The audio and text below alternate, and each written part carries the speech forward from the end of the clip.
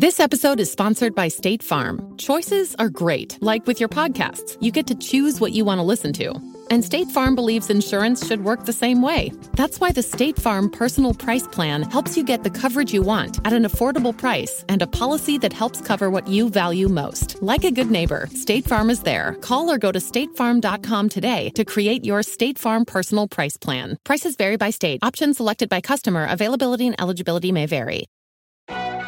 As if the McCrispy couldn't get any better, Bacon and Ranch just entered the chat. The Bacon Ranch McCrispy, available at participating McDonald's for a limited time. Ba-da-ba-ba-ba. Honest, passionate, and doesn't pull any punches. It's Paladino Joey on the Purple Mafia Show, here on thesportstuff.com.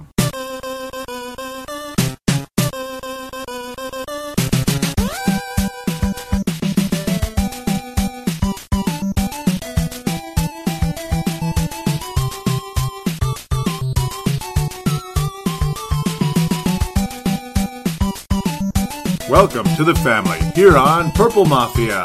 I'm your host, Paladino Joey, or Joey Awajan. Purple Mafia is available on the sportstuff.com and on iTunes. I thank each and every one of you always for downloading and listening to this show.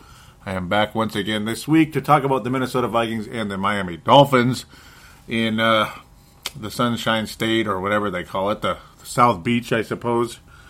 I really like the border colors in well, at least in the Yahoo Sports box scores and stuff when the Vikings and Dolphins play. It's got that classic kind of late 80s look with the purple and then the teal colors. I kind of like that. Kind of looks like the old Charlotte Hornets and I guess the sort of new ones too. But even reminds me of old Speak the Word Church. They used to have those colors back in the late 80s, early 90s. Kind of classic, good old days. So, whatever.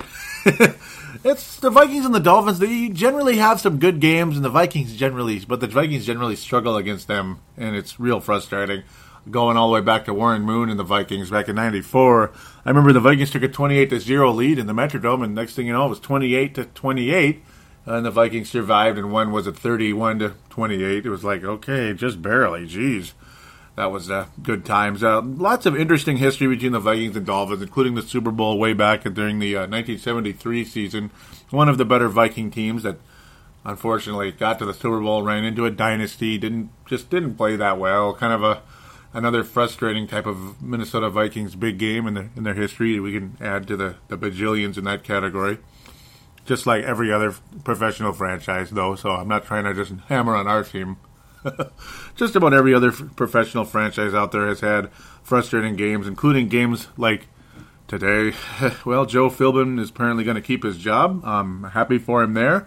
The Miami Dolphins have played fairly well under him, and though unfortunately they will miss the playoffs unfortunately for their sake. And the Dolphins do win 37-35 today in a game that looked like it was going to be a lower scoring affair, and then just absolutely blew up in the fourth quarter. We'll talk about that. That's going to pretty much be the feature presentation of this section of the show, the first segment. As per usual, it'll be a 3-segment show, the review segment, the preview segment, and the fan interaction segment. It is what it is. This game was, of course, what it was. Pretty frustrating. And it started well. It started eerily well to last week. Matt Asiata scoring a touchdown to make it 7-0. Teddy Bridgewater, beautiful pass to Greg Jennings. In fact, probably about as good a pass as he's thrown. And, of course, of many. He's thrown many good passes the past few weeks. 14-0 Minnesota. It's gold. Vikings are going to win this one. Without a doubt, they're playing great football. Just fantastic football. 14-0. We got this in the bag. Oh, wait. Last week, we didn't have it in the bag, did we? But this is the Dolphins, though. You know, their defense is not bad. It's pretty good, actually, and it's getting through our offensive line just like everybody else out there, including the Hopkins Royals high school football defensive line would probably get through this offensive line right now, if not the junior varsity version of the Royals. Things looking great. Teddy Bridgewater playing well, but this time you didn't have Teddy throwing a interception that blew things up. Well, boy, he did get an interception much later in the game, but, I don't think you can pin this one on him. Last week, you could pin 2 on him, and there was a misunderstanding between myself and Sebastian Balls. He kind of lit me up a little bit via Facebook Messenger. in the evening the other night. He got the impression that I was saying Teddy Bridgewater had the poorest second half of his career so far. I just meant poor S, like Dan Barreiro used that, like a porous second half, not a good second half. So do apologize for any and all that may have misunderstood that, because if he misunderstood it, I'm sure other people did.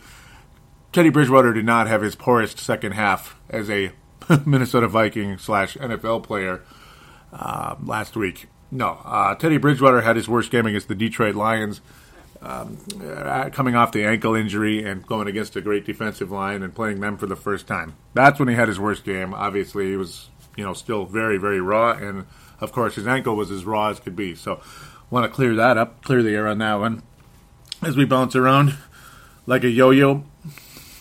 But it's like before I start saying familiar things. Yeah, I wanted to get that out of the way before I forget it, to talk about that, because obviously my memory is going to bounce all over the place. There were a couple similarities in this game, other than, obviously the defensive or offensive line didn't do Teddy Bridgewater really too many favors today. They did some blocking. Teddy Bridgewater had some time to throw some passes, and that's the good part, but ultimately, when it matters, Teddy Bridgewater had zero time to throw the football late in the game, and that was a killer. Miami Dolphins went from doing a whole lot of nothing to, they started to get things going. They started their nickel and dime, their dink and dunk, as other shows like to say. Dink and dunk offense, and that's exactly what it was. Dink, dunk, and they were able to make it 14-7. And then after stopping the Miami Dolphins and forcing a punt with about a minute 20 or so left, hey, we felt pretty confident. We still had all our timeouts. Got it like that. Miami kept using timeouts. They were kind of doing us a favor, but in hopes of getting the ball back as the Vikings got the ball. Obviously, that was the good part. They kept stopping the clock for us. That was nice. And then next thing you know, Joe Banier's rushing up the middle for a 16-yard gain. That was fantastic. Gotta love that. Then we used the timeout, so we didn't burn out too much time. Next thing you know, nice passes to Charles Johnson and Cordero Patterson, of all people, after Charles Johnson came up lame temporarily after making a catch and simply looked like he was kind of falling down. And basically, I thought he hurt his hamstring, but really no word on that, and Charles Johnson was later returned. 25-yard gain to Johnson and 18-yarder to Cordero. It was nice to see Cordero out there taking things seriously. Not really. He's just kind of taking things seriously at that moment. But then ultimately, one of the keys of the game here was a really nice sideline pass to Chase Ford. It was kind of cool to see Teddy Bridgewater throwing the ball to the sidelines. That was another Achilles heel that a lot of people have been wondering, can Bridgewater really throw players down the field on the sidelines? It ended up being what they called a 22-yard gain. They said he stepped out of bounds at the 2-yard line of Miami. Or was it the 1 yard, 1 or 2 yard? But basically, it should have been a 23-yard, we'll say, touchdown for Chase Ford. But, this was one of the moments of truth for this football game today. Chase Ford, they said, stepped out of bounds at the 1 yard line. But after numerous replays on the television, and the camera angles were not that good. Admittedly, they were not that good, but you could see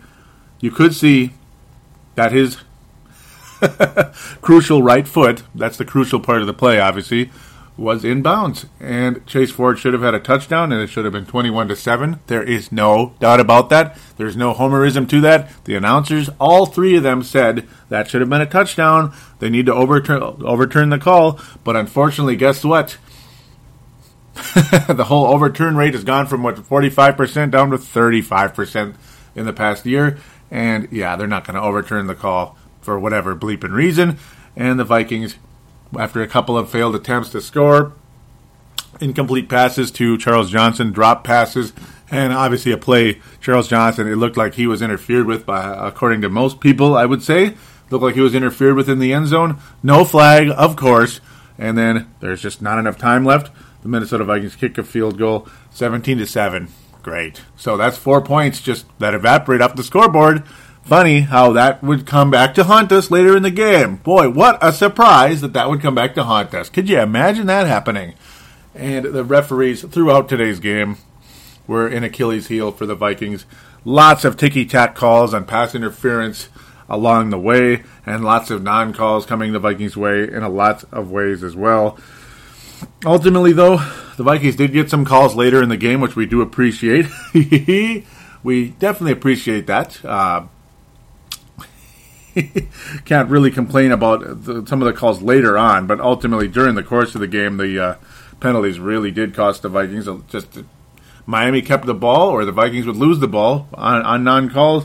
The penalties look a lot more even than they were. The Vikings officially wind up with 8 penalties for 74 yards. The Miami Dolphins with 7 penalties for 54 yards. Yeah, well, it looks close, but it really wasn't, other than a couple of, at least one very key call much later in the game. Ultimately, the third quarter was kind of grinded out, and it didn't look like things were going to go in the Vikings' favor. Again, a lot of calls, like I was saying, not going the Vikings' way. The defense wasn't doing very good. The defense seemed to be losing steam a little bit for the Vikings, and the offense wasn't doing a whole lot of anything. And, yeah, one call after another seemed to go against the Vikings, this or that, whatever it was. And Miami Dolphins score a touchdown late in that quarter, much to a lot of our extreme chagrin, to make it 17-14 in favor of the Vikings, and just barely, and you just got the vibe the Vikings weren't going to win the game. I didn't feel good about it, and I don't think really anybody else did. Just nothing was going our way. Guys weren't catching balls. Bridgewater was suddenly on his back all the time again, due to having to hurry or being sacked. Felt like, as usual, it felt like he got sacked 300 times. He wound up being sacked for a total of 4 times. It felt like 40. And it's like a lot of people have been saying all over the place, do you know how good Teddy Bridgewater would be if this offensive line was at least like decent to above average? Teddy Bridgewater would be pretty amazing. It's been quite remarkable how well he has played, despite the fact that this line has really let him down during the course of the season. Both quarterbacks wound up with really, really gaudy numbers today. But Ryan Tannehill and that dink-and-dunk offense made the Vikings defense look like a prevent defense because there was just nobody there. They made short gains and then made more out of them, yards after catch, all that good stuff. And, yep, there was an extra man on the field. Might as well call this episode Too Many Men on the Field because there were more Miami Dolphins in the field today, and they were wearing stripes. I'm not one to come on this podcast over the last 8 years, 7 years, 8 years, whatever it's been, since 2008, and to be a homer, to be a rube, per se, and just say the refs screwed us every single week, but today I don't think they did the Vikings any favors, and I do think that they, in a lot of ways they helped the Dolphins during the course of the game. But again, like I've said before, a few calls late in the game did go the Vikings' way. One of them in particular drew the ire of many, many Miami Dolphins, but it felt like, you know what, we deserved it. That was when the Vikings finally started scoring, but not before the Dolphins basically took over the game in that in that fourth quarter. I was going to say second half, fourth quarter, but ultimately the second half as well. Dolphins continuing to score along the way, going up 21-17. The Vikings have to settle for a field goal late, to a lot of frustration. Again, no calls on pass interference or late hits or whatever it was. One thing after another. The Vikings get the thing within 1 point, though. It's like, okay, at least we're within it again. But then the Dolphins march right down the field. Dink and dunk. Winds up going to Mike Wallace. Poor coverage along the way at times. Just seemed like the Vikings were not playing tight at all against this Dolphins team, and it was driving us crazy. The Dolphins are taking advantage of it time and time again. One thing after another. Dolphins go up 28-20. And then all of a sudden, the game gets extremely interesting within the final 4.5 minutes. As Teddy Bridgewater, and right when I was saying it, I was saying this team is they're just too fragile. They don't respond well to things not going their way, to bad calls, to the other team kind of taking it to us a little bit. They don't seem to respond well. And then, of course, right when I type that out onto Facebook and Twitter, Teddy Bridgewater has a really strong drive. Looks a lot like a great quarterback of the future out there, completing one pass after another. Flight 17 was ready for takeoff during that drive. Gotta love that. And ultimately ended up catching a touchdown in the end zone at 8 yards. And the Vikings also completed a 2-point conversion after an offset penalty that pissed off a lot of Dolphins fans. That was nice. Tied up that game, 28-28. ended up giving the ball to Matt Asiata after, again, the Dolphins had stopped the Vikings, but there was an offset penalty that forced the play to be redone. Extremely fortunate moment for the Vikings there. And yes, the Vikings tie the game up after the 2-point conversion, and then the Dolphins fumble the kickoff, and right away, we go up 35-28, and it's like, yay, we got this thing. We can do this, but, oh, wait a minute. That's right. There's over 4 minutes left in the game still. 14 points scored by the Minnesota Vikings in a couple seconds, Officially 11-second difference. The Vikings score 14 points, actually 15 points, And it's like, wow, this went from a fairly low-scoring game to a barn burner in about a 10-minute period. And things are getting very interesting here. And then, well, it just went right back downhill. Calls going the Vikings' way, suddenly started going the Dolphins' way again. You gotta love that. And, of course, the Dolphins did what they had to do. They orchestrated a pretty good drive again. The Vikings playing prevent defense and giving Dolphin receivers wide open plays, basically. Guys like Clay and of course, Mike Wallace. He was open quite a bit. And it seemed like a lot of times Xavier Rhodes was henpecked by the refs throughout the day today. One pass interference call after another on him, and down the stretch, a pretty costly one again. Just drove a lot of us crazy. Josh Robinson had a call against him. Very undisciplined plays by the Vikings along the way as well. Gerald Hodges had a penalty for unsportsmanlike conduct. Sharif Lloyd was unsportsmanlike, though. It's like you don't want to admit it, but okay, yeah, he had an unsportsmanlike conduct penalty. Not looking mature at all, and again, that's where you look fragile out there when you're not using your brain and you're making huge mistakes. Really cost the Vikings along the way, and of course that prevent defense just had a lot of us worried, like, yeah, the Dolphins are going to tie this up, and you know what's going to happen when the home team ties a game up like that. You rarely, ties the game up right at the end of regulation or nearing the end of regulation. The road team rarely wins, and it turned out that way much more than we would have hoped. As after the Dolphins did tie it up and Wallace was able to catch a touchdown, and it just looked so easy. So frustrating. 4th touchdown pass by Ryan Tannehill today. We'll get to the stats in a minute. A lot of us extremely frustrated on that one. Just, of course, he was going to catch it and score a touchdown. There just wasn't enough coverage on Wallace. It was just a one-on-one play, and it didn't seem like there was anything that could be done on that one. Very, very frustrating. Very quick pass, quick play, everything. Just a bang-bang play. Nothing really the Vikings could do defensively. Or maybe there is, but they just didn't do it, ultimately. Dolphins tie it up, and the next thing you know, Teddy Bridgewater pretty much flat on his back multiple times. Offensive line could not protect him whatsoever. And this, of course, after he was pinned deep in his deep in Miami territory, like the 10-yard line. Nothing really the Vikings could accomplish there. And, of course, Mr. Cordero Patterson could not, would not just kneel down and get to the Vikings to the 20-yard line. He had to try to go for it. And, of course, he didn't come anywhere near the 20-yard line, which, again, not something that's going to make the coaches happy. Be it Mike Creefer, Mike Zimmer, or really anybody else. I mean, Cordero Patterson has to be getting on everybody's nerves, and pretty much has been getting on everybody's nerves all season. Cordero Patterson has just done nothing more than a disappointment pretty much the entire season for this, that, or whatever it is. It's just whatever. Ultimately, Jeff Locke receives the punt, and it's blocked out of the end zone, and the Dolphins take a 2-point lead. And that pretty much spells the end of the game because, well, guess what? There's only 40 seconds left in the game, and you know what's going to happen at that point. It's over. All the Dolphins had to do is run the clock out, and run the clock out they did. And that is pretty much a wrap on one of the most frustrating, emotional games throughout this season. Lots to say about this one, ultimately. There was a lot of tension on Twitter and on Facebook today. I was getting a little bit too tense, and I apologize for not lightening up a little bit. But then again, I think all of us were tense for this reason. and that reason. Just this and that throughout the game. Kind of got into it a little bit at times. And I do apologize to Sebastian and Dallas Deitzenbach on Twitter. We'll get to her much later in the fan interaction segment, but Sebastian as well. Hopefully going to hear from Sebastian here in a minute, as long as I get the call from Dylan. I do know he called, so as long as I did get the call from Dylan, we'll be getting to that shortly here when we get to segment number 3.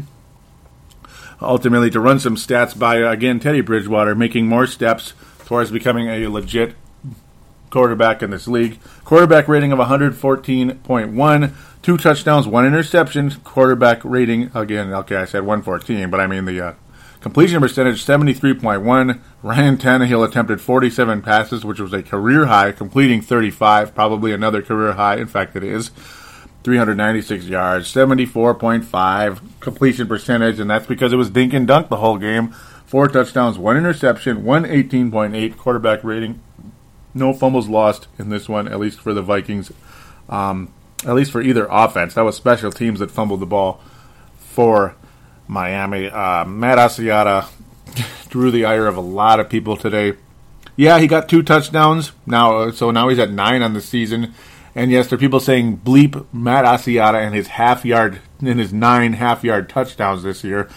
And I agree with that because Matt Asiata multiple times this year on those short passes from Bridgewater has just not been able to make the play. He'll tip the ball up in the air, and it's an interception, and that was at a very costly point in the game. The Minnesota Vikings had a chance to do something, add to the scoreboard, maybe deepen their lead or catch up, but just plays were not made, and at this point, this one ultimately really helped the Dolphins win the game. I mean, it sure did because the Vikings were driving on this one. And Matt Asiata really let us down there with another tip pass in the air. Definitely not on Teddy Bridgewater, yet even with that interception, his quarterback rating still 114.1. Just imagine, again, another woulda, coulda, shoulda if the touchdown was given to Teddy Bridgewater to Chase Ford, and ultimately that interception never happened. The Vikings would have won the game. Definitely would have won this game today. They might have scored 40 points today. And Teddy Bridgewater's numbers would have been insane. Insane. And that's despite the fact that he was on his back several times throughout the day today. Several times he was hurried.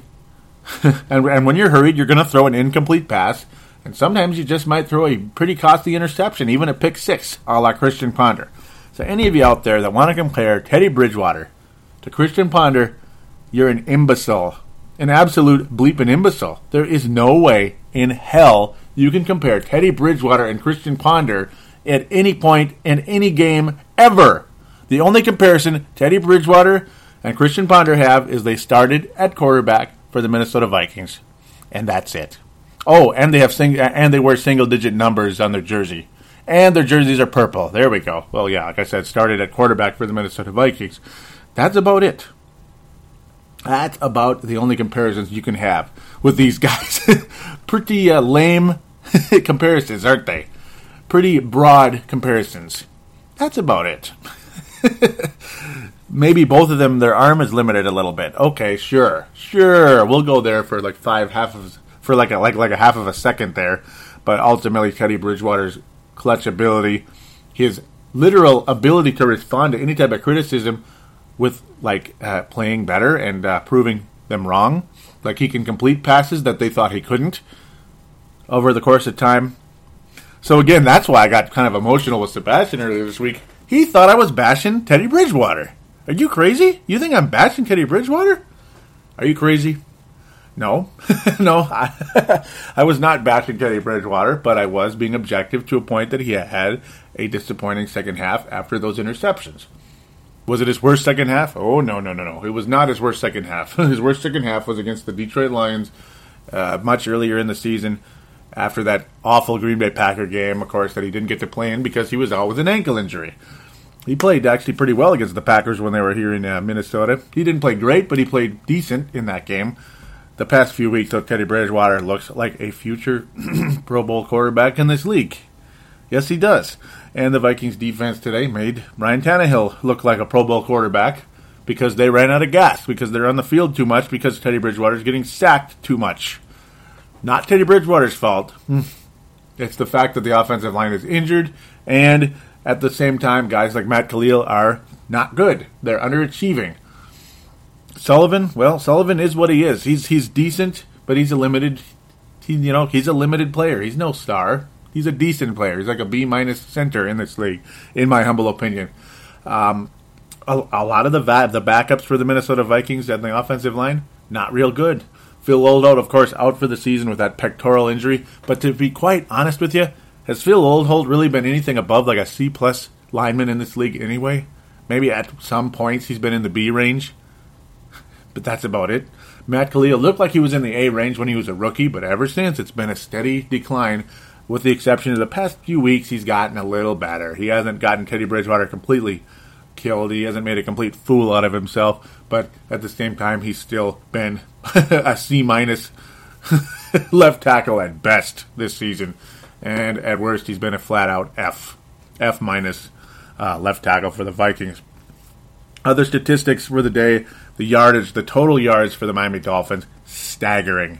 493 yards for the Miami Dolphins today. Oh my God! Yeah, and this after what I was saying was a fairly limited offense, a talented but limited offense. Well,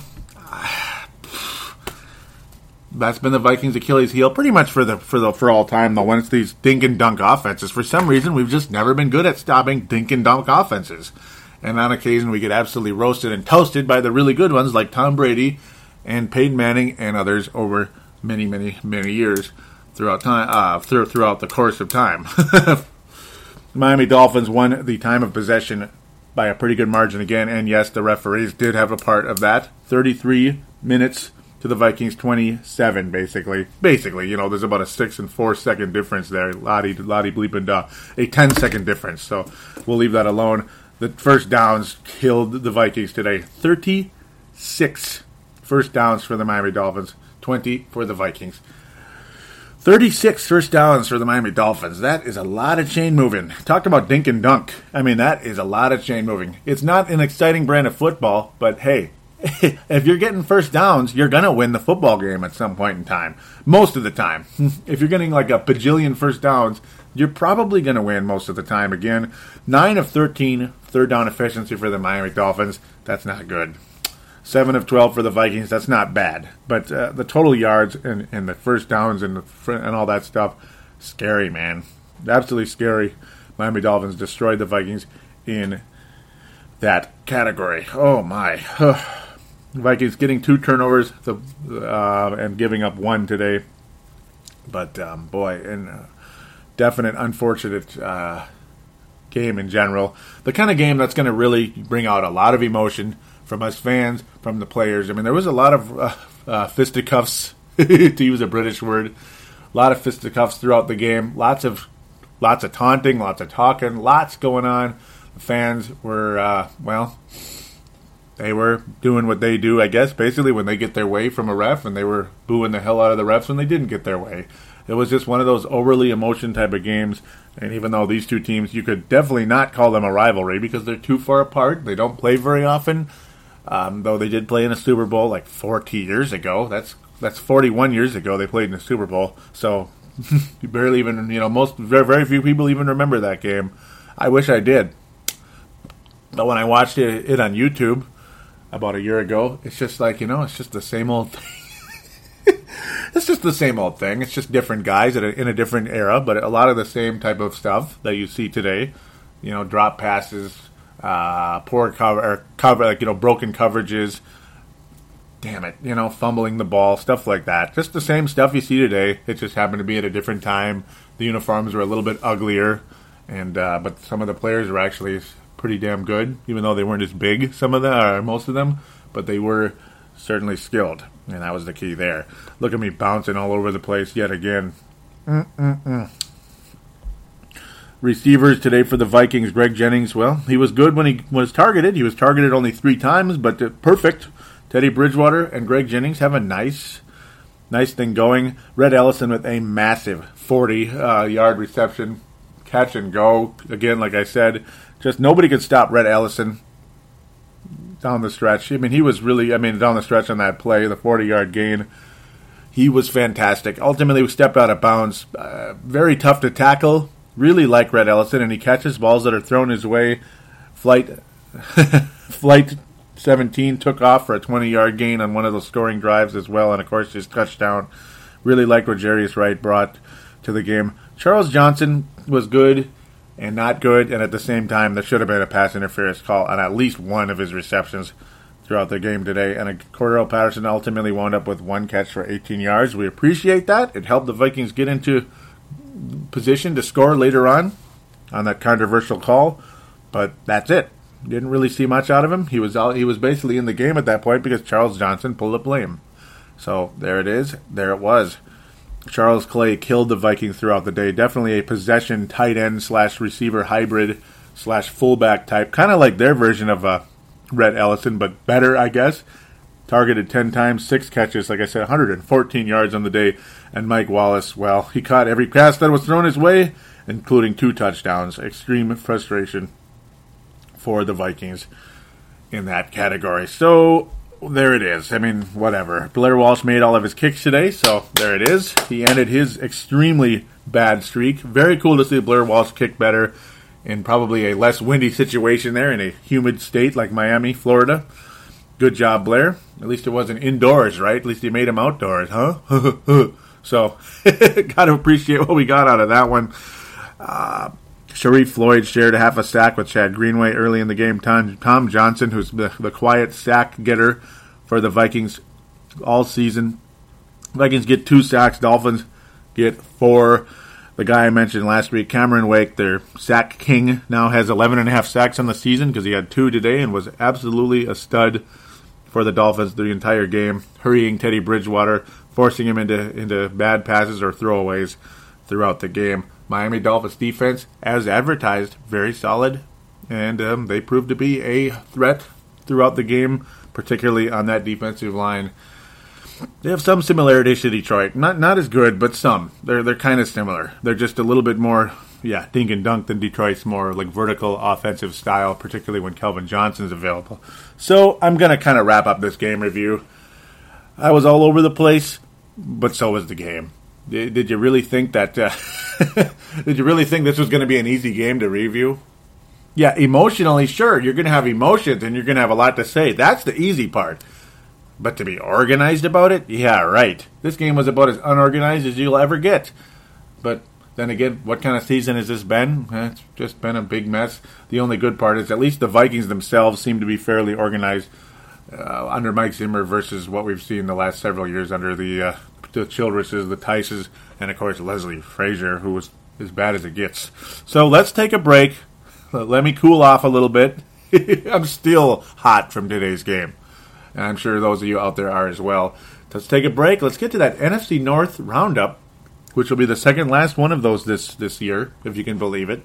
We're going to talk about the Bears, of course, coming up at the end of the segment. And, it's also part of the NFC North roundup because they played the Detroit Lions today. And the Green Bay Packers will prepare for their showdown next week in Lambeau Field. We're going to talk about that right after this. Winter and snow are back again.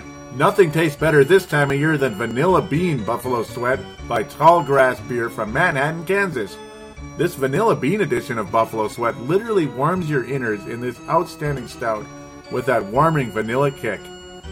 Don't forget to try 8-Bit Pale Ale, the official beer of this podcast. When you see Pac-Man licking his chops, you found an amazing can and an even better beer. Check out the many other wonderful beers Tallgrass offers on their website at www.tallgrassbeer.com. Use their beer locator to see what's available in your area. You can follow Tallgrass on Twitter at TallgrassMN and like them on Facebook. Simply search for Tallgrass, Minnesota. Tallgrass Beer, bringing people together over a beer since 2007.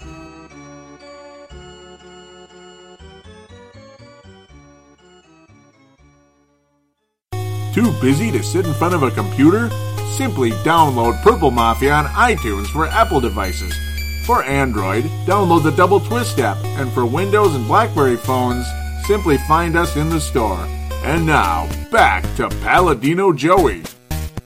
And we are back here on Purple Mafia. It is the NFC North Roundup segment. Oh yeah, and the final preview of the year, at least for the Minnesota Vikings.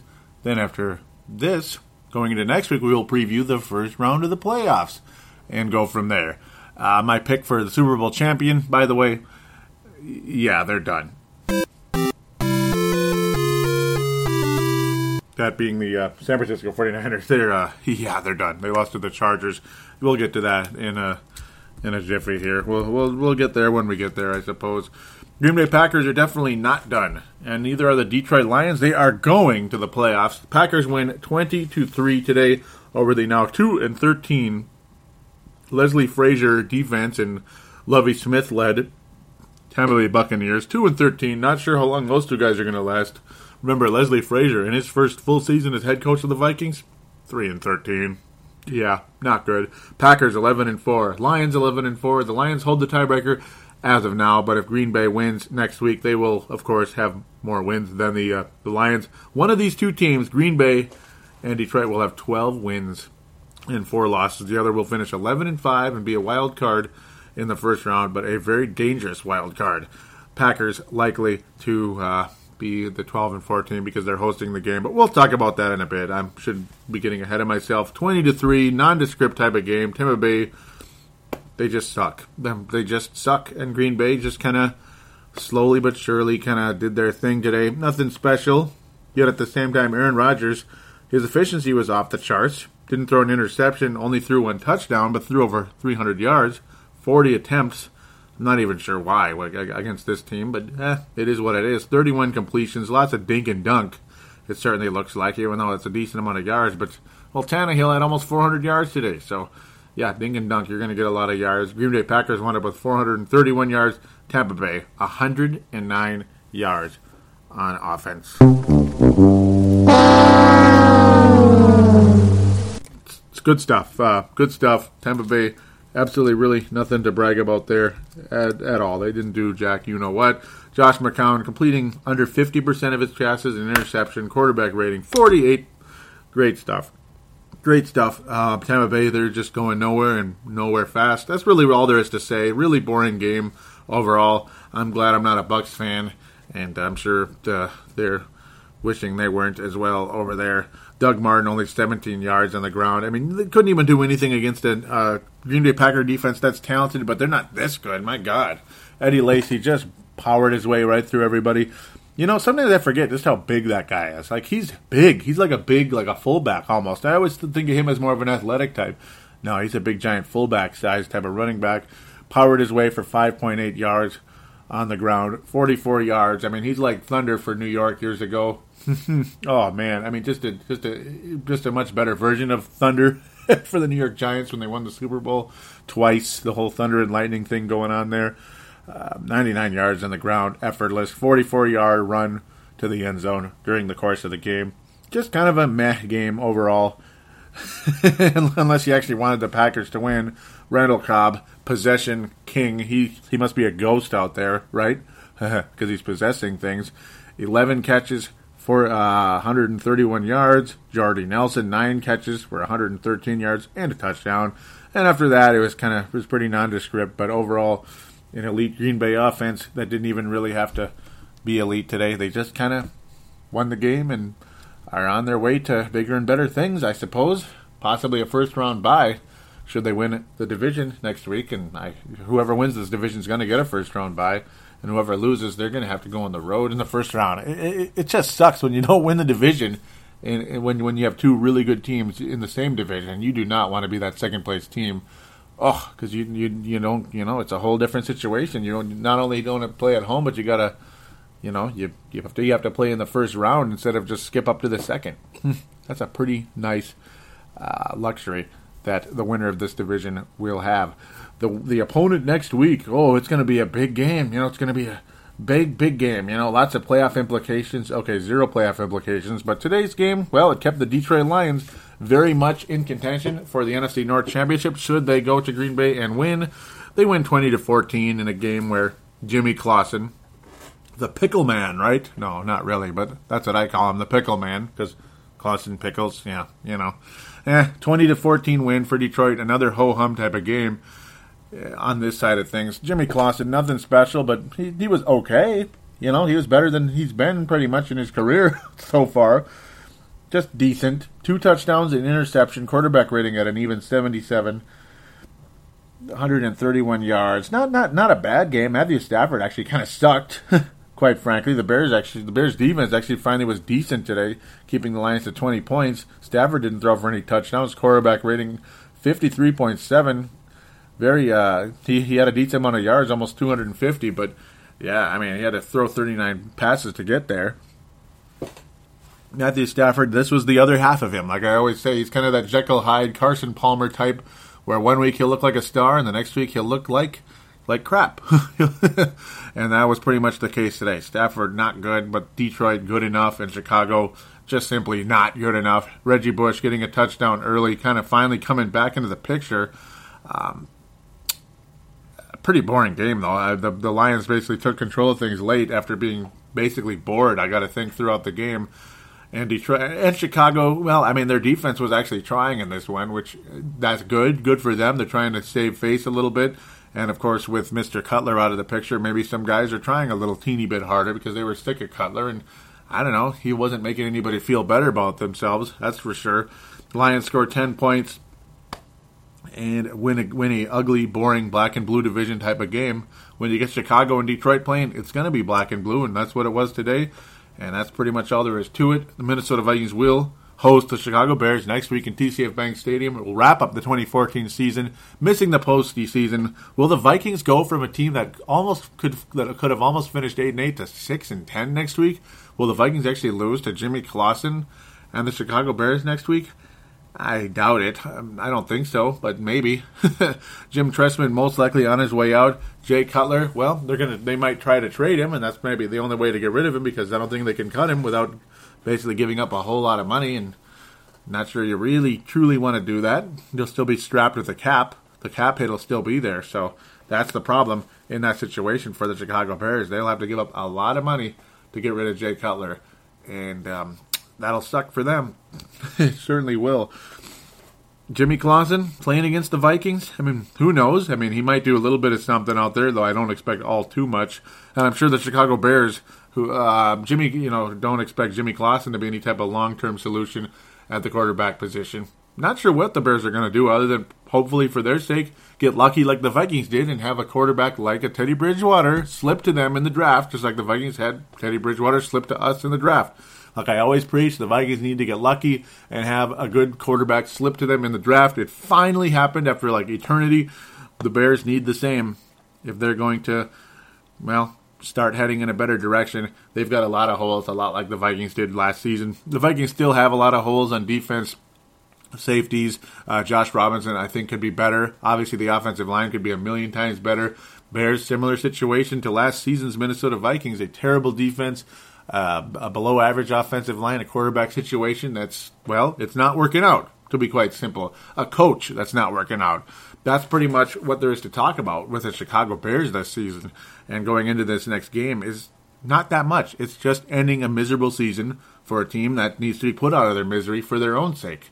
They want to be put out of their misery, to be quite honest. And that's basically what next week is. Vikings, I'm sure, will be playing for some pride. Hope to get a semi-solid 7-9 finish to the season. Would have preferred 8-8, but at the end of the day, 8-8 versus 7-9. It looks a little bit better, and it gives the Vikings momentum going into next season. Oh wait, that really doesn't mean that much, to be quite honest. Though it is a confidence builder for a guy like Teddy Bridgewater, or at least you hope it does. Sometimes it doesn't mean anything. I guess. It just makes the season and the overall record look a little bit better. Possibly a slight confidence going into next season, a confidence booster. I do think the Vikings win the game. I think the Bears are going to lose. I think they're just going to lose the game. It's going to be more the Bears are going to lose than the Vikings are going to win. Though I do think the Vikings will give a decent effort next week, and I think the Bears won't. I think that'll be the difference, ultimately, regardless if it's in Chicago or at home. Though the Bears always play the Vikings well in Soldier Field. They are using a quarterback that's not as good as Jay Cutler, even though Jimmy Clausen at one point in time, during the 2010 draft was looked on to be. a top 5 or so pick that ended up slipping well into the second round. Quite shocking for a lot of us out there. He ended up slipping past the Vikings, who drafted first in the second round and took, not first, but one of the top picks in the second round, and took Chris Cook. One of the most disappointing drafts in the history of Minnesota Viking football. Went up with Chris Cook and Toby Gerhart. Yeah, a lot of good that did us. You noticed a little silence after that comment. Yeah, that's pretty much all there is to say. I mean, do I really need to preview the Chicago Bears as if this game means something? And as if the Bears are going to really put up a good effort? Okay, yeah, they have Matt Forte. He's a nice running back. Sure. But what's his mood going into this game? It's not going to be that good. They have a lot of good receivers. I'm sure the Vikings could use Alshon Jeffrey and Martellus Bennett and a guy that didn't play today because of injury. That being Brandon Marshall. They could use him. And, of course, Matt Forte would be a nice improvement over Matt Asiata. Maybe he might actually catch a pass and go somewhere with it, because Matt Forte has often been a very nice receiving running back for the Chicago Bears. In fact, for many years. And today he had 6 catches for 40 yards and a touchdown. Even today, Matt Forte was able to accomplish that. The Vikings haven't had a good receiving running back since Chester Taylor. And he was really good on those third downs, per se, those like 3rd and 8s, per se. Oh, he was so valuable on those. Chester Taylor, I miss you so much. At least that part of you. Did miss the bad attitude and the money grubbing. And, of course, Sebastian Balls often says that was his favorite episode of Purple Mafia. Man, I haven't heard that one in eons and eons and eons. Maybe I should look it up sometime. It'll be on the Purple Mafia archives and thesportstuff.com if you guys are interested out there. Maybe. Yep. Maybe you're interested. Maybe you're not. It is what it is. Yeah, that was way back in, was it March of 2010? Yeah, Vikings could have used Chester Taylor that year, but maybe they couldn't. That whole team was just a complete disaster. Kind of like this year's Chicago Bears, to be quite honest. A team that looked like they had some promise, and then, no, they didn't have any promise. They just suck. They just choked, or, they just choked away this year. They're going to finish 5-11 in 4th place in this division, unless they actually beat the Vikings on Sunday, and the Vikings would finish in last place in 6-10. Could you imagine that? Wouldn't that be crazy? Let's just make sure that doesn't happen. That's a big reason to want to win on Sunday. And the Bears ultimately, maybe they want to hire a draft pick so they can get something like a quarterback out there. Maybe they could get the Oregon Duck. No, who knows? Probably not, but who knows? All right, well, that's about the preview for the Chicago Bears. They're not going to really give much of an effort, I don't think. I mean, some of them are going to try, and a lot of them aren't. I'm sure Clausen's going to do the best he can, but how good is he at this point? I don't know. I mean, he slipped in the draft for a reason. His attitude, and plus the fact he's just not that good. I mean, even sometimes a guy with a bad attitude, they still find their way into the, the starting lineup and do have a decent career out there, regardless if they're a bad attitude or not. Jay Cutler, he found his way into the NFL at least, and into the starting lineup. But yeah, go Bears! Way to recruit quarterbacks. Ooh, boy, the days of Jim McMahon must be really, really dancing in their heads right now. I can't even imagine. They must dream about Jim McMahon every night at this point in time. And I'm not trying to be funny. I'm not trying to be sarcastic. I'm being sincere. They must dream about Jim McMahon. That's how frustrating they must be with a guy like Jay Cutler at quarterback. So with that said, I think the Vikings score points next week. I think Teddy Bridgewater is going to have one of his better games as a pro. He's going to finish strong for the season. I think Teddy Bridgewater is going to throw 3 touchdowns. He's finally going to have a 3-touchdown pass game. I think he's going to have a big one next week. I think he's going to throw for 300 yards, 3 touchdowns. Hopefully not an interception this time. Hopefully Matt Asiata doesn't tip a ball in the air, or Cordell Patterson doesn't, or Charles Johnson doesn't tip a ball, or Greg Jennings, God forbid, whoever it is, or he just doesn't have a mental gaffe of some kind at one point. Or, well, who knows, maybe he'll try to heave a Hail Mary at the end of the first half and it'll be intercepted. Who knows what's going to happen, but hopefully no interception. But 3 touchdowns, 300 yards, Teddy Bridgewater is going to finish the season very strong. And it'll be a fun game to watch, at least a nice way to close out the season, a nice confidence builder for the Vikings. Running game is just going to be what it's been, kind of in and out. Sometimes they'll look strong, sometimes they won't. But ultimately, the story of the day for the Vikings will be Teddy Bridgewater. He's going to finish the season strong, give us a confidence builder going into next season, and yeah, we'll just go from there. And hope they take the right players in the draft, be it offensive lineman, maybe a defensive tackle, maybe not. Maybe we don't even need to with Sharif Floyd or Livewell Joseph. But an offensive tackle would be nice. Linebackers, safety. We'll see where things go. Wide receiver again? Wouldn't that be crazy? Maybe. Maybe. But I got to think it's going to be linebackers and offensive linemen are going to be really high on the Vikings. And, of course, a safety are going to be really high on the Vikings' radar going into the draft and the offseason. We'll see where things go. We'll talk about that when the time comes, and Sebastian Balls will definitely join me for that.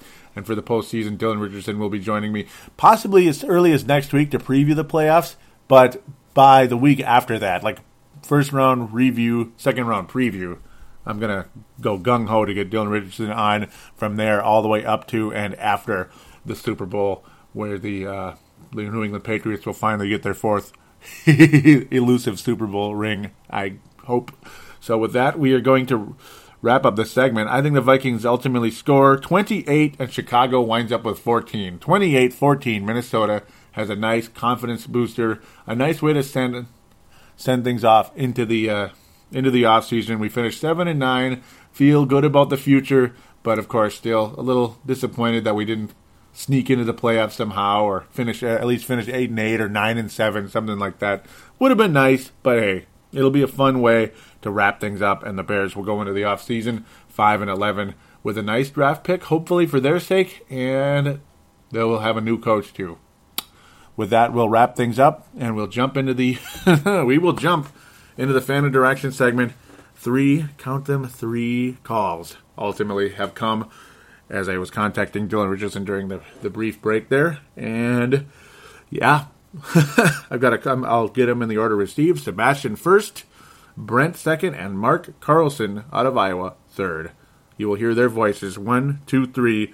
I will respond to the calls in kind right after they're done talking, and then we'll go from there into the Fan Interaction segment of Facebook, Twitter, and we will waltz into the final season, Week 17, into the postseason conversation next week.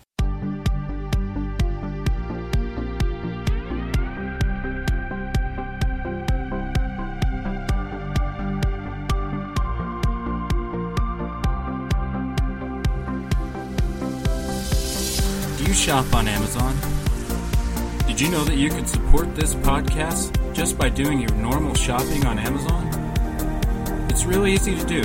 Just go to thesportstuff.com and click on one of the many Amazon pictures. Do your normal shopping, and Amazon sees that we referred you, and they give us a percentage. We'd like to thank you in advance for supporting thesportstuff.com, and please use our Amazon link. Now enjoy the rest of the show. We are going round like 73. Contact us and support Purple Mafia by liking us on Facebook and following us on Twitter.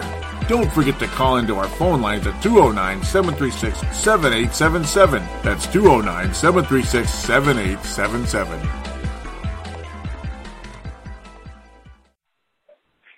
Hey, Joey, it's Sebastian again, and that game sucked, but it was exciting. Worst reffing call I've seen since probably the 2009 championship game, and yes, it was that bad. We can't blame 110% of it on the refs, though. We did not play defense very well. Our offensive line played okay, but not great in the stretch. I mean, our last play on offense, 3-man rush, 5 guys at the line, and they still get a sack on Teddy. That's not cool. 4 points really came back to hurt us from that Ellison or Ford touchdown. Chase Ford, yeah. But either way, we shot ourselves in the foot. Penalties that probably shouldn't have been penalties, but they were penalties. Xavier Rhodes played his heart out, so did Teddy Bridgewater. J-Rob had an okay game. Our linebacking core, you can definitely tell, was beat up. Our defensive line, I don't know what happened today.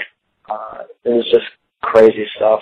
But, going into it now, we have a better draft pick, and I don't know, I'm not too huge on that, even being that's what I try to cover. And our free agency is we should get some offensive linemen. But thanks for letting me call in. I'd like to say my Fran award goes to Teddy. My disappointment T-Jack award will probably go to Gerald Hodges. He did not have a strong game, even after looking good last couple of weeks. And just want to make this public out there. I know I'm not supposed to do a long phone call, but I just want to make this public out there. The reason he was not apparent for like 5 weeks on end, and I know we keep ripping on him for this, is because he's a backup. Anthony Barr came back into his place and so did Chad Greenway. So, he didn't get any playing time because the starters were actually, starting. And then I would say my person that's not there award, I can't remember what we're calling it, but did not really show up. I just give this one to, I don't even know. I'll leave that one up to you guys. Let's see. Probably a punter. It was a horrible punt at the very end, but the offensive line didn't do much. Joe Banyard had a bad game, too. But thanks for letting me call in. Sorry about the long call. Bye. And I thank you for that call, Sebastian. Look at you. Too long, man. Too long. No, it's okay. It's okay. I mean, I'm not going to ban anybody from calling in because it's too long. I prefer that it's a minute, but once in a while I'll make an exception. And Sebastian, being he's been a co-host, and he'll probably most likely be on this show numerous times in the future, he's going to probably get a little leeway at times. Though, again, yeah, I mean, it does tend to make the show longer, plus with so many points to get to. Some of them I'm going to kind of, let Sebastian make his points, and you guys make your opinions of it. In other cases, I'll address what I can here to keep the show moving. The O-line really did let Teddy down down the stretch. Yeah, I mean, and it's ridiculous. Yeah, 3-man rush against 5 players. That's pretty ridiculous. I mean, what the hell happened there? Just a flat-out breakdown and the lack of skill and all that good stuff. Just really ridiculous. The refs, the game was exciting. I do agree. Because it's like, I know a lot of us tend to be like, man, worst game ever, sucked big time when we lose, like on one little play at the end. And if we won the game, like, oh, that was an awesome game. It was so great. It was a good game in terms of the entertainment, the mood swings, and the momentum swings. It just sucks that we lost. It just sucks. And it's just a lack of clutch ability and players just not being where they needed to be at the right time, right place. The Hodges comment, I got you. Yep, I get you there. It seemed like he was doing so well early. That's what kind of threw me off a bit. But no, I get you that he is a backup, and I'm not sure if he was the worst player out there, but he wasn't. It wasn't a good day for Gerald Hodges. No, I do agree. And the term you were looking for, the player that's kind of missing, that's the urban legend. I'll get to that later. I'm kind of blanking on that one right now. Anyway, that might be the urban legend at who it is this week. No, I'll get to somebody in a few minutes here. Really good call, lots of passion, and I kind of just letting him have the floor in that case, where maybe I don't even comment back so much because he made so many points. If I comment on everything, I'll be like talking about it for like the next 20 minutes. So, it's the whole point is you guys listen to him, not me. Not listen to me commenting about what he said, per se. That's probably the whole point. That's basically what that's all about. So now we jump in to Brent Jacobson. This message is for Joey and Purple Mafia. Brent Jacobson here. Immediate reaction after the game. Oh, not quite immediate. Reaction after the game. Quit blaming the refs. If our offensive line would have given Teddy more time, maybe more blocked better on that punt, or what have you, we would have won. Yeah, that Chase Ford call was bull bleep, but we still could have won. I'm liking the signs of life our defense shows. Loving Teddy. Hey, we're not going to make the playoffs this year. We already knew that. Let's just play out the string, do the best we can, figure out who needs to go, Plunger, or a few of the offensive line, maybe Jeff Davidson.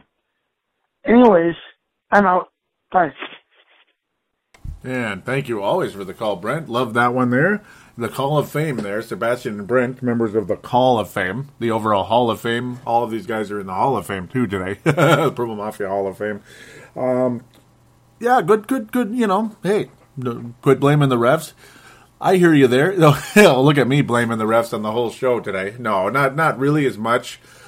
The Vikings did have a chance to win the game. Yeah. It sucks that there was such a letdown with that Chase Ford one and others along the way. Some of the pass interference, though, you could say some of the pass interferences were correct. They were just close type of thing, or they could be called either way type of thing, and it just happened to not roll our way. The dice didn't roll our way type of deal.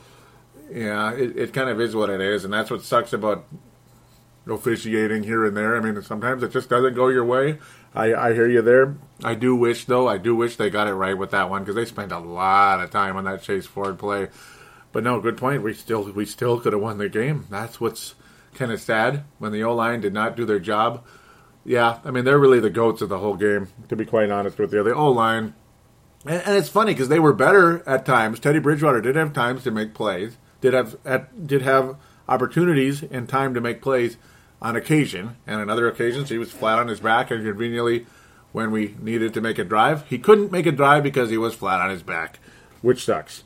Yep, very excited about Teddy also, and yep, just end the season. It is what it is, play it out type of thing, and I'm looking forward to next week. I think Teddy Bridgewater has, statistically, his best game of the season, at least with the touchdowns and possibly the yardage as well next year. I think Teddy Bridgewater has a huge game next week. I think he wants to end strong, and that's what's going to happen. It'll finish up his rookie stats pretty nicely, and there it is. It'll be fun to watch. Thanks again for the call, Brent. Time for Mark Carlson. Mark from Iowa. Hey, this message is for Joey and Purple Mafia. This is Mark from Iowa checking in. I just want to say Merry Christmas to all the other fans and listeners out there. And Joey, it's been a great year listening to your show. I've enjoyed it so much. And this game was so exciting to watch today. I mean, got to give the Tarkington Award, in my mind, to the coach that called the 2-point conversion. That was great. So give it to Zimmer, Joey. Hey, Skull, Purple Mafia, I'll keep listening. Thanks. Hey, Mark, thank you so much for that call. Really appreciate what you had to say, and want to wish you a Merry Christmas and a Happy New Year as well. Merry Christmas for now. We'll say Happy New Year on the next show. So this is Christmas week, doggone it. And yeah, usually the numbers dip during holiday weeks, but it is what it is. Maybe it'll go way up. Who knows? This was such a entertaining game, like you said. And it's just so much to say. This show is ending up longer than some of them have in the past because of that reason. And some, well, whatever. It was a very entertaining game. It was a crazy game. Disappointing finish. Definitely was what it was. Given the Tarkington to Mike Zimmer, well, yeah, it's a possibility. We'll see where we go with that. But yeah, he was pretty good today. Yes, and I really like that 2-point conversion and how it turned out, without a doubt. Really thank you for that call. And again, want to wish you a Merry Christmas, and everybody listening a Merry Christmas as well. And those of you out there that may celebrate Hanukkah, I wish you Happy Hanukkah as well. So, here we go. On to the Facebook page. Rock and roll, one of the feature presentations of this part of the show anyway, the fan interaction section. We always like to start usually where we leave off from the previous week, and that's often where I post about the new show has come out. That was episode number 186 at that point. I want to apologize for the delay, as that for some reason was taking a while to come up. The internet here not doing so good. The modem has really been struggling, and it's in its last days, unfortunately. I'm looking at it right now and kind of giving it a little ode to a dead guy on Dan Barrero. Yeah, I mean, it's been a good 5+ years for this modem, and it's probably time to move on here for multiple reasons. Anyhow, I finally got to where I needed to go, and Adam Carlson of the Purple People podcast says, nice title. He liked how I called it Black and Bloopers on the last episode. Robin Solomon's simply saying, finally, thank you. And then she says, yes, I was pissed also that they lost. The defense stepped it up more. As for AP's non-return, I think it would have been good to come back now and re-wet his feet. Let the haters rant and scream their disapprovals toward him. Therefore, it's out of everyone's system. And start anew next season with no distractions from the stands. Yeah, I like that. I like what she said there. Tanae Brown saying, Can't wait to listen, Joey. It's a shame we didn't get the win, but I'm looking forward to hearing what you have to say about the game. Thank you very much, Tanae, and hopefully you're looking forward to what you had to say today's game. It was a crazy one. Really appreciate that Tanae listens. Very loyal guy and really nice friend here on Facebook out of New Zealand. Just really, really good guy. Big Timberwolves fan, as I've mentioned in the past as well. Justin out of Rochester saying, while I am no fan of Seattle, I will take them from them getting home field and getting to the Super Bowl 100% of the time over the Packers. Yeah, I can't disagree with that in terms of the Packer fans are even more obnoxious than Seattle fans, which is, again, hard to believe. Because, they've had reason to be on their quote-unquote bandwagon, and Seattle's flashing in the background right now, playing against the Arizona Cardinals. Go Cardinals. Yeah, I'm showing my disapproval for that Seattle team. I don't disagree with you there, Justin. God, I hate Seattle, though. God. Do you know who they remind me of? Dallas. They remind me of the Dallas Cowboys in the 90s. Yeah, they really do. Just obviously a more modernized version of them, so to speak. I can't stand them. Gerald String saying, great show as usual, Joey. Sorry, didn't have too many posts. Was out of town all week and never got to watch the game. Probably a good thing. I really struggle with the games we should win, but find a way to lose. Like today's. Man, the 68-yarder would have been badass, but it just wasn't meant to be. For Blair Walsh. Yep, calling him Tavares Jackson. Really happy to see Arizona's defense getting the job done against Seattle right now. By the way, because they're flashing in the background. Go Cardinals. If they win today, that'd be pretty nice. Because if Seattle gets home field advantage, it's all over. They're going back to the Super Bowl. And the only team left that could possibly beat them is the New England Patriots. And that's it. That's the only hope. And the Patriots have not been good in the Super Bowl the last few times. Maybe this is the one, though. Mark Carlson saying you have a great... Oh, here we go. Yep, really appreciate what he has to say. He says, you have a great thing going here, Joey. I really like this podcast. And Black and Bloopers was well done. Your professionalism really shows in the past two podcasts. I have been a Viking fan since I was old enough to watch TV with my dad. That doesn't make me an expert, but I have a deep appreciation for all things purple. The Purple Mafia show adds a lot to my enjoyment to the NFL season. I like your rants, especially related to the NFC.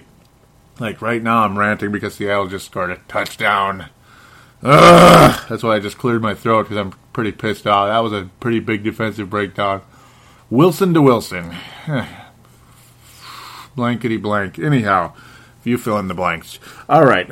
Sorry about this, Mark. I got distracted with this one. He says, often I am smiling and laughing right along with you.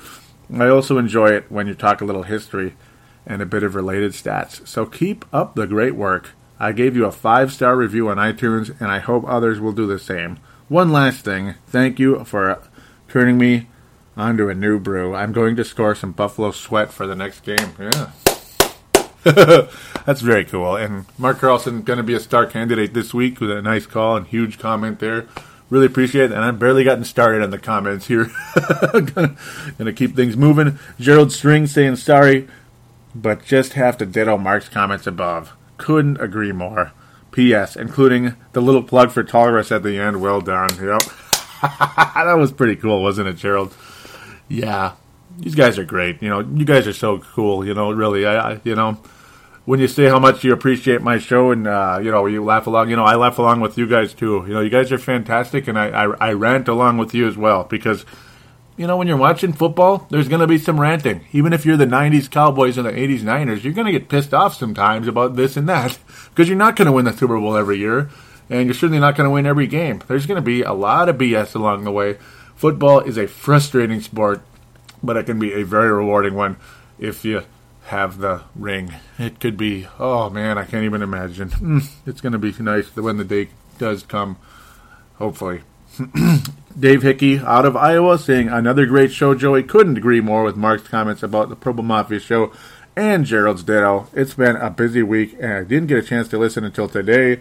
So this was just recently. Wow, this was just earlier this morning. Wow. He says, game day versus Miami. Joey always seems to hit a home run on his opinions of the game, the players, and coaches. It helps that I agree, LOL, except for his liking of the 49ers, one of my more hated teams. Skull. Hey, we're not going to agree on everything about the other teams. That's where it gets interesting. When you have a second or third favorite team, it goes all over the place. It's like trying to agree on pizza. You know what I'm saying? How many people agree on the same pizza unless everybody's just like pepperoni and extra cheese? I'm pretty easy with that because I like pepperoni and extra cheese, but some people want green peppers, and some people want onions, and some people want ground beef. Ugh, yuck. I don't like hamburgers. And I'm not a vegetarian, if you hadn't noticed. Pepperoni's not lettuce, is it? But I just don't like ground beef. I think it tastes like leather. That's just my opinion. So, that's what it's like. I like the 49ers and the Patriots, and the Bears are my second favorite NFC North team. A lot of people out there might be like, the Bears, So that's football. Football is like pizza. That's an interesting little comparison, but hey, it is what it is. Football's like pizza. Yeah. Before I get to the post-game thoughts, the in-game thread was extremely chaotic and crazy throughout the day, and of course so was Twitter. I'm going to check out the other posts before I jump around too much. Boy, there is a lot of stuff in here. Holy smoke. Well, it's not that much. Back on Tuesday, Sebastian posted an article from the Daily Norseman, which unfortunately is a competitor because they do a podcast, so doggone it, and they called themselves the best Viking podcast. That's not going to sit well with somebody that's been doing it about 7 years longer than you. Excuse me, if you're listening out there. The difference between Teddy Bridgewater and insert Vikings quarterback name here, except Brett Favre. Yeah, it's a cool article, and I respect the Daily Norseman, and I remember they were listening to the show. I didn't like that being included in their subtitle of their podcast, though. Be careful with that one, please. You're gonna get some tension from me real quick. Excuse me, Malcolm out of California posting saying, does anyone else think Sendejo looked a lot better than Blanton at safety? Hopefully he keeps it up and the coaches realize. And yeah, Sendejo did look good, and he got hurt, and that sucks. And I'm sure Malcolm and I and others are very disappointed. Sendejo is he's decent. Blanton's like a D- safety. Sendejo's like a C+. So yeah, he's a little better, and he's decent. That's what it was like for the Vikings back in the old days. A guy like Keith Thibodeau, I always thought was a lot better than some of the garbage we had out there in the secondary in the late 90s, early 2000s. And then oftentimes Keith Thibodeau wouldn't get to play for some damn reason because Dennis Green and his dumbass defensive coordinators just didn't seem to, I don't know, they just wanted to keep their guys in there regardless if they were getting beat or not. And, well, they were getting beat all the time. The Anthony Basses and Antonio all those guys, whatever they are. And yes, Malcolm Epstein saying, yep, looks like Sendejo is getting the start over an active Blanton, and yep, we're very happy about that. And then, yeah, very early, like Mark Carlson says, and he is hurt. Yeah, it sucks. Sebastian clicking offsides my ass. This was early on because I hadn't posted the thread yet, and Sebastian was asking for the thread. And he said last week was a trillion times more boring than this shootout. I highly agree with that comment. Yeah, I mean, last week sucked. It was kind of a crappy game. Sebastian with a pretty intense comment here. Pretty much about ready to wrap things up with this section, and then we get into the post-game comments in general. Sebastian saying, who'd have thought the points taken away from us on the touchdown would have haunted us? GD it, the bleeping ball. Yikes, man. Listen to this. Sheesh. Maybe this is why he didn't post it in the post-game threats. It's like pretty filled with it's NC-17 here a little bit. Yeah, just a little bit here. Look at you, Sebastian. Sheesh. It started as PG-13 and it's jumped into NC-17 a little bit with the Galdern ball sucking something.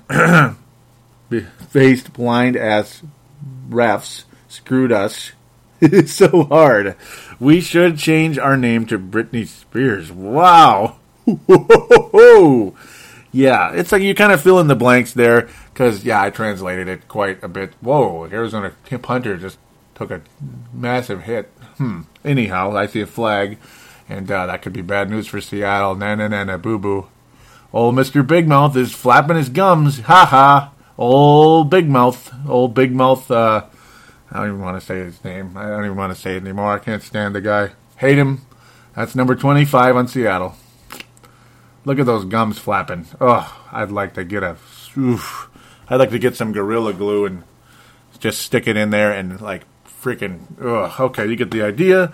So Khalil played okay, says Sebastian Harris got killed. And yes, Harris did get killed. And there's another guy I'd like to stick some freaking Gorilla Glue down his throat and his lips, and that being Pete Carroll. Ugh. Anyhow, Vikings versus Dolphins, post-game thoughts here. Anything goes at this point, because I figure there might be some pretty pissed off people.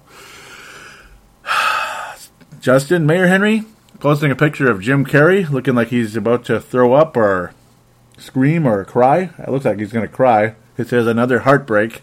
I do believe that was from Dumb and Dumber, if I remember. Yep, the new one, the second one that came out. Gerald String saying no such thing as a good loss. I agree. But we fought pretty hard today.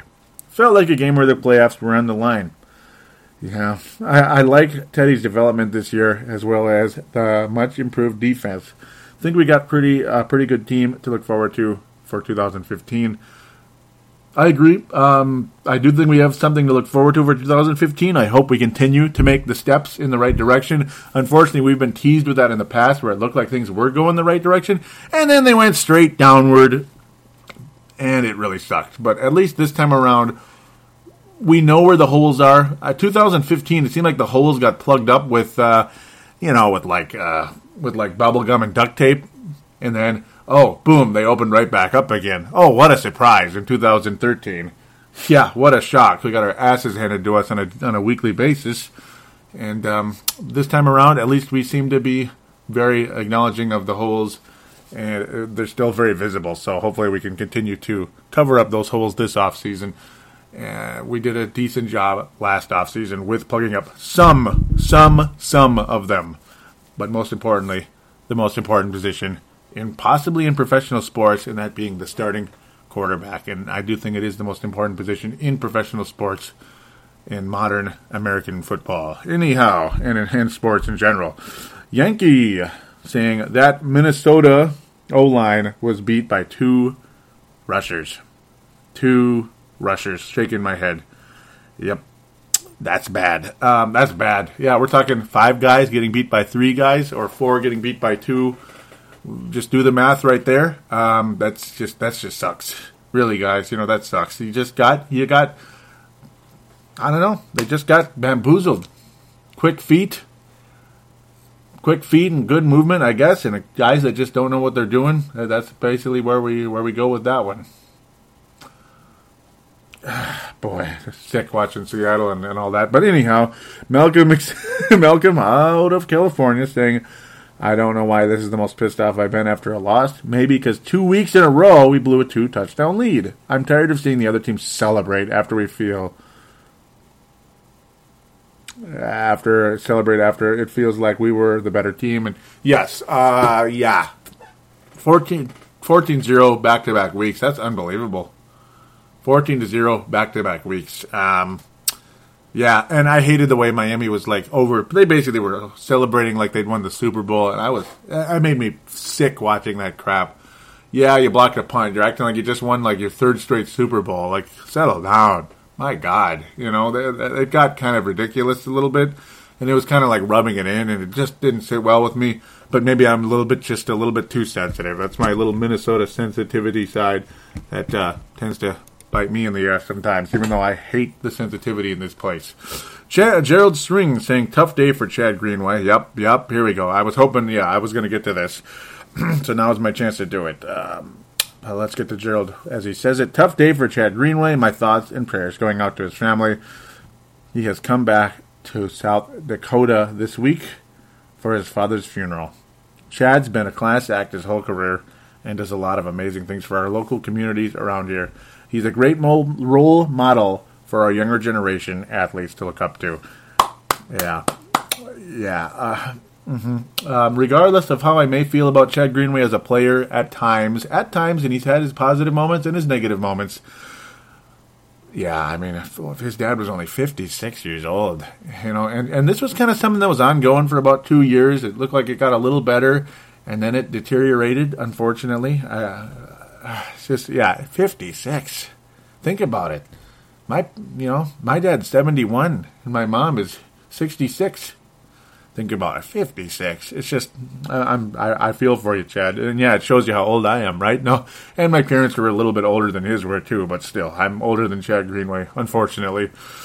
So hearing people say his career's almost over is kind of sad. But more importantly, 56, man, really feel for Chad. Thank you for trying to play through that today. And really, best wishes to you, your family. Rest in peace to Chad's father. And we will give him right now a moment of silence. And there you go. And again, my condolences, Chad Greenway and the Greenway family over there in South Dakota. Best wishes. Nicole Graff McCarthy, summing things up in 2 words, in a lot of ways, crappy refs. They were certainly sticklers today, and that's what the announcers called them, and I agree. They were sticklers. They made a lot of tight calls on pass interference today. It was like you can't touch anybody.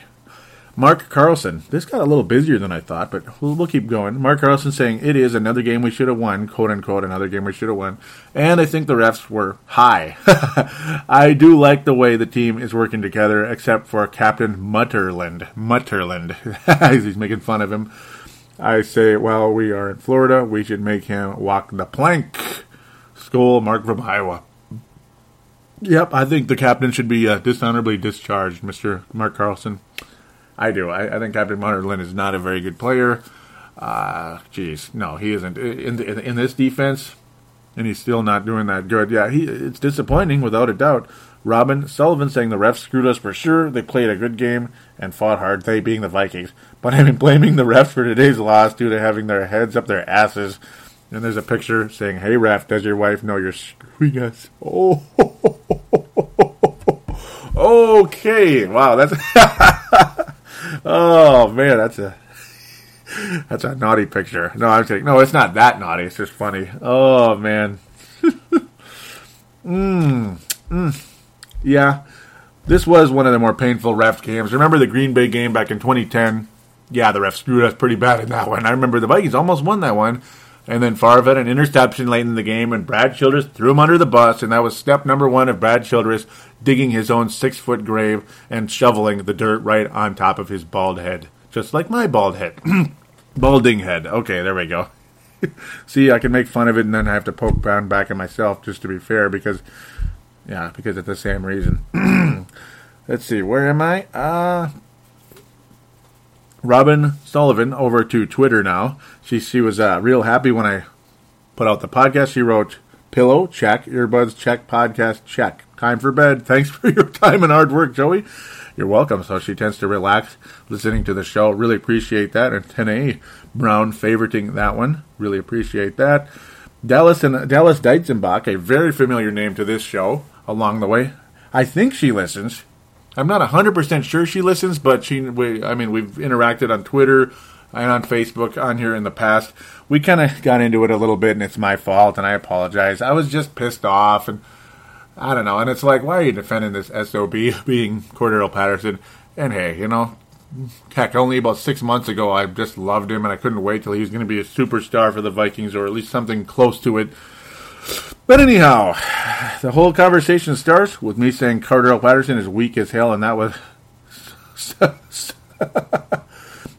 and so was the O-line on that play. And that was the little quote-unquote trick play to Cordero Patterson, rushing the ball. He got nailed by 3 Miami Dolphin defenders. And, yep, Sebastian also commenting earlier at the same time was saying that there's nothing Cordero could do. Yeah, okay, I understand that, but I was still pissed off, and it's like, just seeing him not even make a move, even attempt to make a move, and the O-line obviously let us down big time. Dallas saying he's battling the flu today. I came back getting pissed off, saying that I have no sympathy. If he's sick, then don't play. Dallas says this, and then I go crazy, which is kind of sad. She says, truly, it sounds like 1/3 of the team would be playing then. Sullivan is sick too, and Coach Edwards. So then I'm like, okay, then. Do they need sympathy, or should they play better? Pick one. So she didn't like that too much. Temporarily unfollowed me, saying I was a little bit nasty. So I apologize for that. And she's saying she has a soft spot for C-Flash and have high hopes for him. I hope he lives up to your hopes, and I'd like to have high hopes for him as well. I'm tendering mine for the time being. I'm not giving up on him or anything, but I'm just saying this offseason extremely crucial for Cordero Patterson. In Dallas, she should be a star candidate for the conversation and be willing to talk to me rather than just unfollow me and running away. Do appreciate that. Did follow me back. Just tension's a little high during this kind of a stupid game. It was that kind of game, and it's been that kind of season in Cordero Patterson.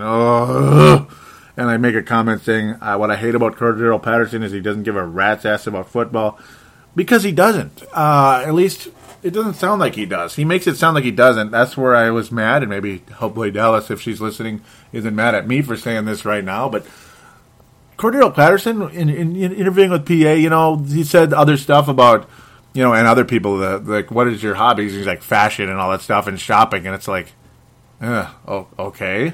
That's kind of like you roll your eyes and you're like, that's great, man, I guess your hobby isn't football. But no, his hobby really isn't football, because PA asked him who's your favorite team growing up or favorite players, and he said, I didn't really watch football growing up, and it's just nonchalant sounding about it. To me, he just sounds like another spacey youngster, like teenager, young 20 kind of person that really doesn't care about much of anything other than, fashion and shopping and social networks and being cool. That doesn't sit well with somebody like me who's a competitive son of a you-know-what. I'm kind of like Mike Zimmer that way, and somebody that would kill to be where he is today. To hear somebody, it sounds like he doesn't really care. So that just pissed me off. Hopefully I'm wrong. Hopefully he proves us all wrong. But he hasn't shown that at this point. Robin Sullivan, I was saying, I'm honest to God. Oversensitive Minnesota strikes again. I give up. Robin Sullivan saying, no, you don't. There is hope. Oh, my goodness. I didn't see this one. Oh, okay. Jormakwa saying, as a fan and season ticket holder, I want an explanation from the NFL. Show me what they saw. And that being, with Mike Pereira, too. So, wow, thank you for including me with them, actually. I appreciate that. That's pretty cool. He's saying if that's not reversed, Kevin Seifert responding to Mike Pereira, saying if that's not reversed in Miami, they're not going to reverse much. Reversal rate down from 45% to 36.8% this season. And, that's a very interesting statistic right there. It's crazy. So we'll wrap things up with 3 very brief comments here. Dave Martin and Malcolm in these. Dave Martin out of Northern Scotland saying, we are so getting screwed by the 12th man today. Refs are a joke. Grr. Malcolm saying to both of us, those extra 4 points would have been nice. And Dave wrapping things up yet again. We got screwed over. Only good thing is a better draft pick, and that's true. A slightly better draft pick, and hopefully the right pick, because when you listen to a lot of the statistics with Rick Spielman, he's hit on maybe 2 out of 18 players in the semi-higher to semi-higher draft positions throughout the last several years, and that's kind of scary. So please, Rick Spielman, start hitting on some guys or hit the road. Either hit on the players or hit the road, and I don't mean in a bad way. I mean hit on making the right pick. Thank you very much. Let's pass out the awards, or at least attempt to. Fran Tarkenton Award is going to go to Teddy Bridgewater and Mike Zimmer. But Teddy Bridgewater, though, ultimately, huge game, really good player, really looks like a Tarkenton, quote-unquote, out there. I love the way he runs for those first downs and slides or gets a couple yards to make the first down much easier, a 3rd and 1 versus a 3rd and 11 or God knows what.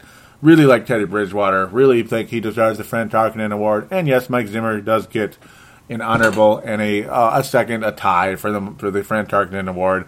I agree with Mark Carlson, and of course anybody that would say Teddy Bridgewater deserves it.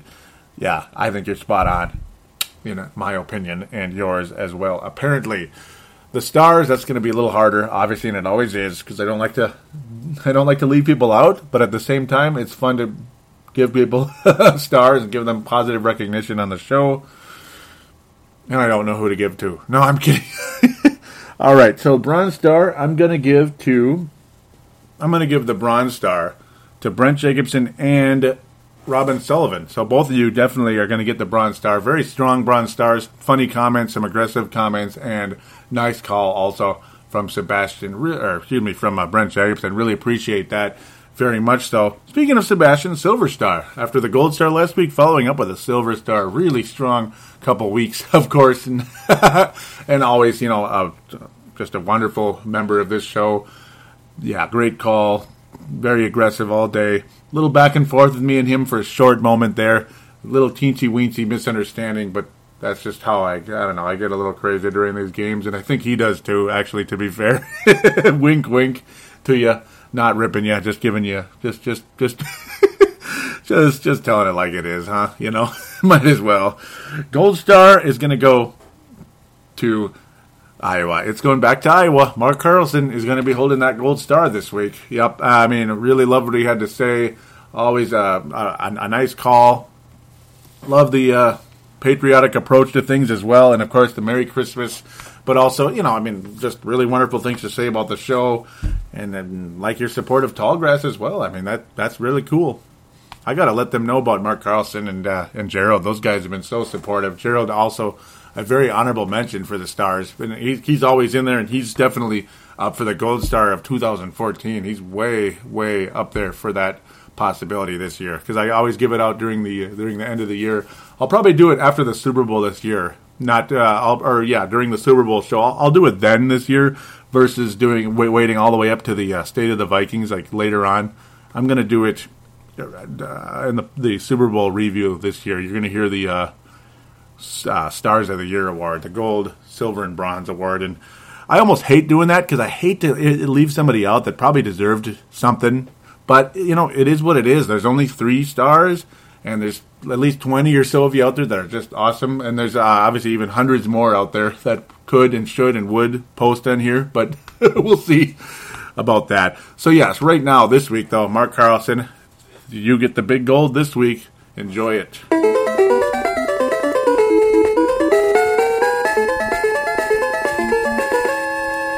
Thank you always so much for your support, for your love of this show, and just just good comments to the show as well, and good fandom of the Minnesota Vikings, and that goes out to the rest of you as well. Want to wish you all a good week. I don't know if it's going to snow or not. I don't know what the hell's going on, but I hope it does. I'll take snow over wet and fog any day of the week. I will. Yes, sir. And I will close with this statement right here, right now, because I always like to close with a little brief little thing about something. If it's the weather, if it's God knows what. But, hey, it's Christmas season again. It is the week of Christmas. It's a fun time of year, but I also hate it in a way. You know why? Because Christmas season comes to an end again, and it's sad. I love the Christmas trees so much. I love the lights. I hate to get the vibe like it's over already. I hate it. That's the worst part about Christmas. The best part about it is, it's the reason why there are lights. They're everywhere, and the shopping, going out places is the part I absolutely hate and don't miss at all when it ends. So that's the part I'm looking forward to. I can go get a new modem without maybe waiting 17 hours in the Micro Center to get it. I'm actually waiting for it, so I'm going to suffer for about another week to get the doggone modem. Ugh. Well, it'll have a nice little ode to wrap up this week, the modem up there. I still remember the last time I got a modem, I was recording Purple Mafia, and I was trying to keep track of the game. I believe the Vikings had played the Steelers. The modem died during the recording of the show, and I was like, okay, yeah, good thing it's died right here when I'm about to go to break. Be right back. Had to go to break, so to speak. And went and got a new modem, plugged it in, and, okay, cool. Let's get back to Purple Mafia. That's pretty much what happened. That was about 5-6 years ago. It's been a while. I think it was 09, maybe even 08. Man, that's a long time ago. That's crazy, isn't it? 09, I think. But, yeah, let's wrap things up with that. I want to wish you all a very Merry Christmas, and we'll wish you a New Year next week. Because, we'll be recording before the New Year. It's going to be cold the next time I record, though, I'll tell you that. Regardless if there's snow on the ground or not, it will be cold. So do stay warm during the course of this upcoming week, and stay safe. And again, Merry Christmas to all of you out there. Happy Hanukkah. and even happy Kwanzaa to those of you out there that celebrate that out of respect. So thank you again for listening. Tell a friend. Rate us on iTunes. Would really appreciate a rating on iTunes. And those of you that have rated, God bless you. Thank you so much. And we'll talk to you when we talk to you next Sunday. Take care, everybody.